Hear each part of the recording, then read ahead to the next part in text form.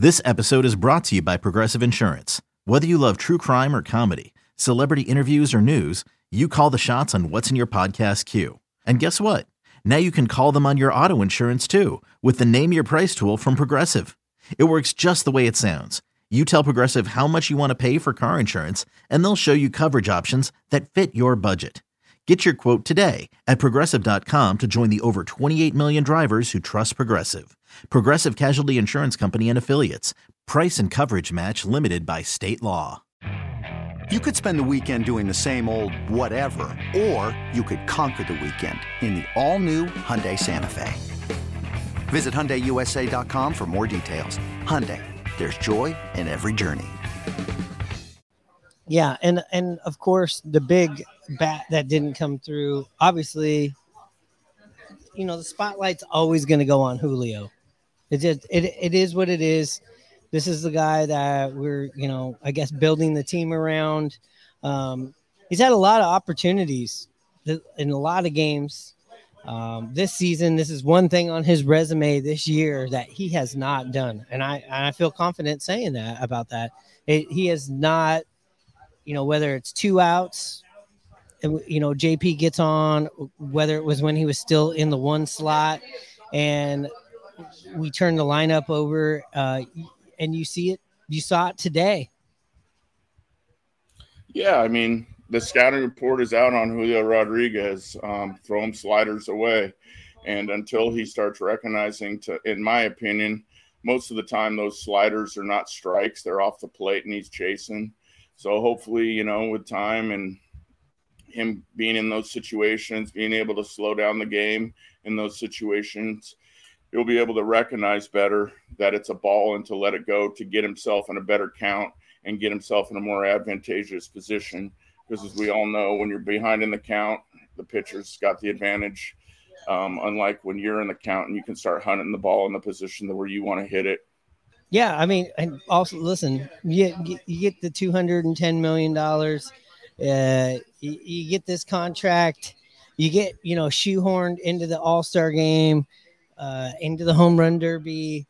You do these things. You take the spotlight. You're also going to get the criticism. And DH, what are you saying? What's going on over here? Yeah, I mean, it's his time to step up. He's still yet in his career to have a walk-off game winner. And I think people are looking for that. He's come up time and time again this season. He's just not come through in the 9th inning when it's game on the line, and I think the fans are looking for him to show something there. Yeah, and there's an article written by who's the article is coming out here? Matt Calkins. And what's Matt Calkins talking about here? He's just talking about the vast difference in the play of Julio regarding last year versus this year, especially late innings. Last year, he seemed to be coming through later in, you know, seventh inning on. And this year, his averages, his home runs, his hitting has all just kind of fallen off late inning games. And, you know, we're looking for him to kind of come through and be that $210 million guy that we paid him to be. Yeah, I mean, I can see that. Makes sense. It's very obvious. Like I said, the league has gotten to know what Julio Rodríguez can do. He's in his 2nd year. There's a book out on him now. The book is throwing sliders away. And like I said, for him to succeed more, he's got to be more disciplined in the strike zone because a lot of them are thrown off the plate with that purpose intended, and he swings through them. You know, I've seen him hit that slider before when it's a strike. So he's just got to, in my opinion, adjust his approach a little bit. Well, let me chew on that for 1 second. I will say, yes, I agree. It is a thing where you go, man, you have 2nd and 3rd right there. You don't pitch to him, but I will say you had a warming up Eugenio Suarez that has warmed up. You know, he had 3 games this week where he hit home runs.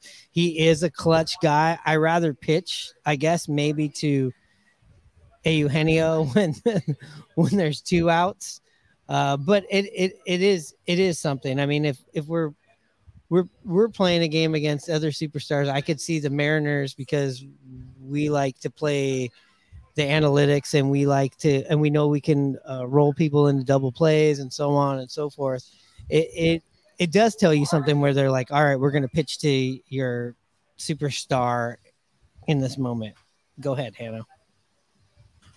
Yeah, I mean, yeah, Julio hasn't come through this year like we've wanted, no doubt. I mean, it comes with the territory. I mean, I'm a little bit more forgiving knowing that it's his second year, but the contract and a lot of money that comes in, the Mariners decide to do that to lock him up.